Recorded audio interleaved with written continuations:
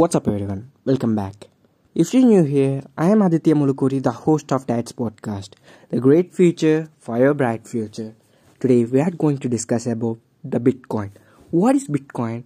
How can I invest in Bitcoin? Especially in India. This episode not only meant for India but also all over the world. But I am going to take an example from India. If we look into the history of money, we will find that first there was a barter system. Then came commodity money. But using these models of payments was not practical. We gradually shifted to the paper currency, what we are using today, but 8 years ago, a new mode of payment entered our world, that is Bitcoin. Bitcoin is a virtual currency which was invented by an undefined programmer or a group of programmers under the name of Satoshi Nakamoto. It was released as an open source software on 3rd January 2009. Why do we need Bitcoins? Yes, the good thing about a Bitcoin is that it is a decentralized currency. That is, there is no central authority that regulates its value. One can manipulate the system for a personal gain, but the supply and the demand of Bitcoins are the main elements that determine their value. On the other hand, the currency that we currently use, paper currency, is regulated people who can put restrictions or manipulate it on a personal gain. A person can transfer bitcoins to someone else without any restrictions by the banks or the government. Since bitcoins are present in the virtual world, the need to physically carry money is avoided. So they serve the purpose of both the commodity money and our paper money. One might think that since there is no central authority to control the quantity of Bitcoin in the market, one can make as many Bitcoins as one wants due to which the value of Bitcoins will go down in future. But it doesn't work this way. The number of Bitcoins that can come into existence has been already fixed by Nakamoto. A total of 21 million Bitcoins can be seen only in the year of 2140. Yes. We'll look more into this later. To be able to send money through a bank or receive money from credit or debit cards, one needs to pay some processing fee. The case with Bitcoins is different. Instead of a 2 to 3% fee typically imposed by credit card processors, merchants accepting Bitcoins often pays fees of 0% to less than 2% of the total purchase. All the transactions are stored online.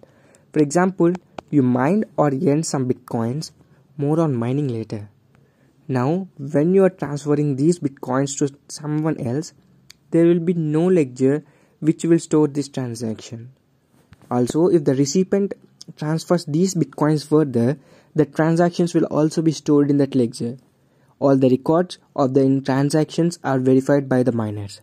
This means that the entire journey of those bitcoins is visible to the public. Now the question is, how do you get the bitcoins? These are the two ways which can help you get bitcoins. Number 1, you can mine bitcoins using a computer. To mine bitcoins, you need to solve complex mathematical problems using your computer's processing skills. You can use computer CPU, GPU or even an ASIC card. ASIC or application specific integrated circuit is an integrated circuit customized for a particular use. GPUs are more efficient than CPUs and ASIC cards are more efficient than CPUs. Number 2, you can exchange from other commodities or currencies. These days, many people in the world buy goods and services using bitcoins. If you are offering any product and you can manage to find a buyer, you would be able to get bitcoins by selling that product. Also, there are many websites that sells you bitcoins in exchange of other currency. We saw earlier that ultimately only 21 million bitcoins can only existence, but a good thing is that you don't need to spend an entire bitcoin to buy commodities. Unlike our Indian currency which can be divided into paisa, a bitcoin can be divided up to 8 decimal places. So you can use 0.0000, 5 zeros and 1 bitcoin to buy some commodity. This smallest denomination of 0.000 and 000 and 01 Bitcoin is known as Satoshi, named in homage to the creator of Bitcoin.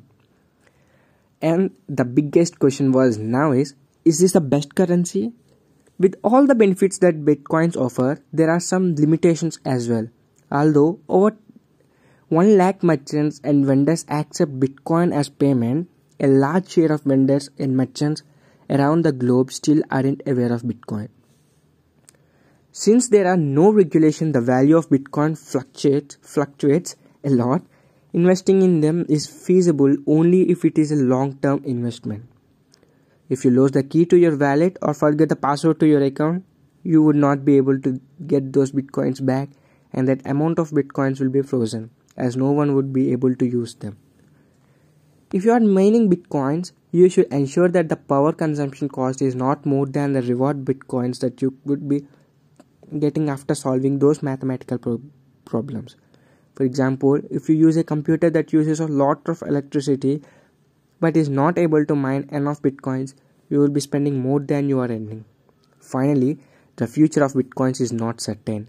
We will be seeing new Bitcoins in the market till the year 2140, but that doesn't mean the people will be using it till then or even after that. So there will be a lot of more information about the Bitcoins, which I will be share you very soon. So this is today's episode. Hope I conveyed some value added content for you.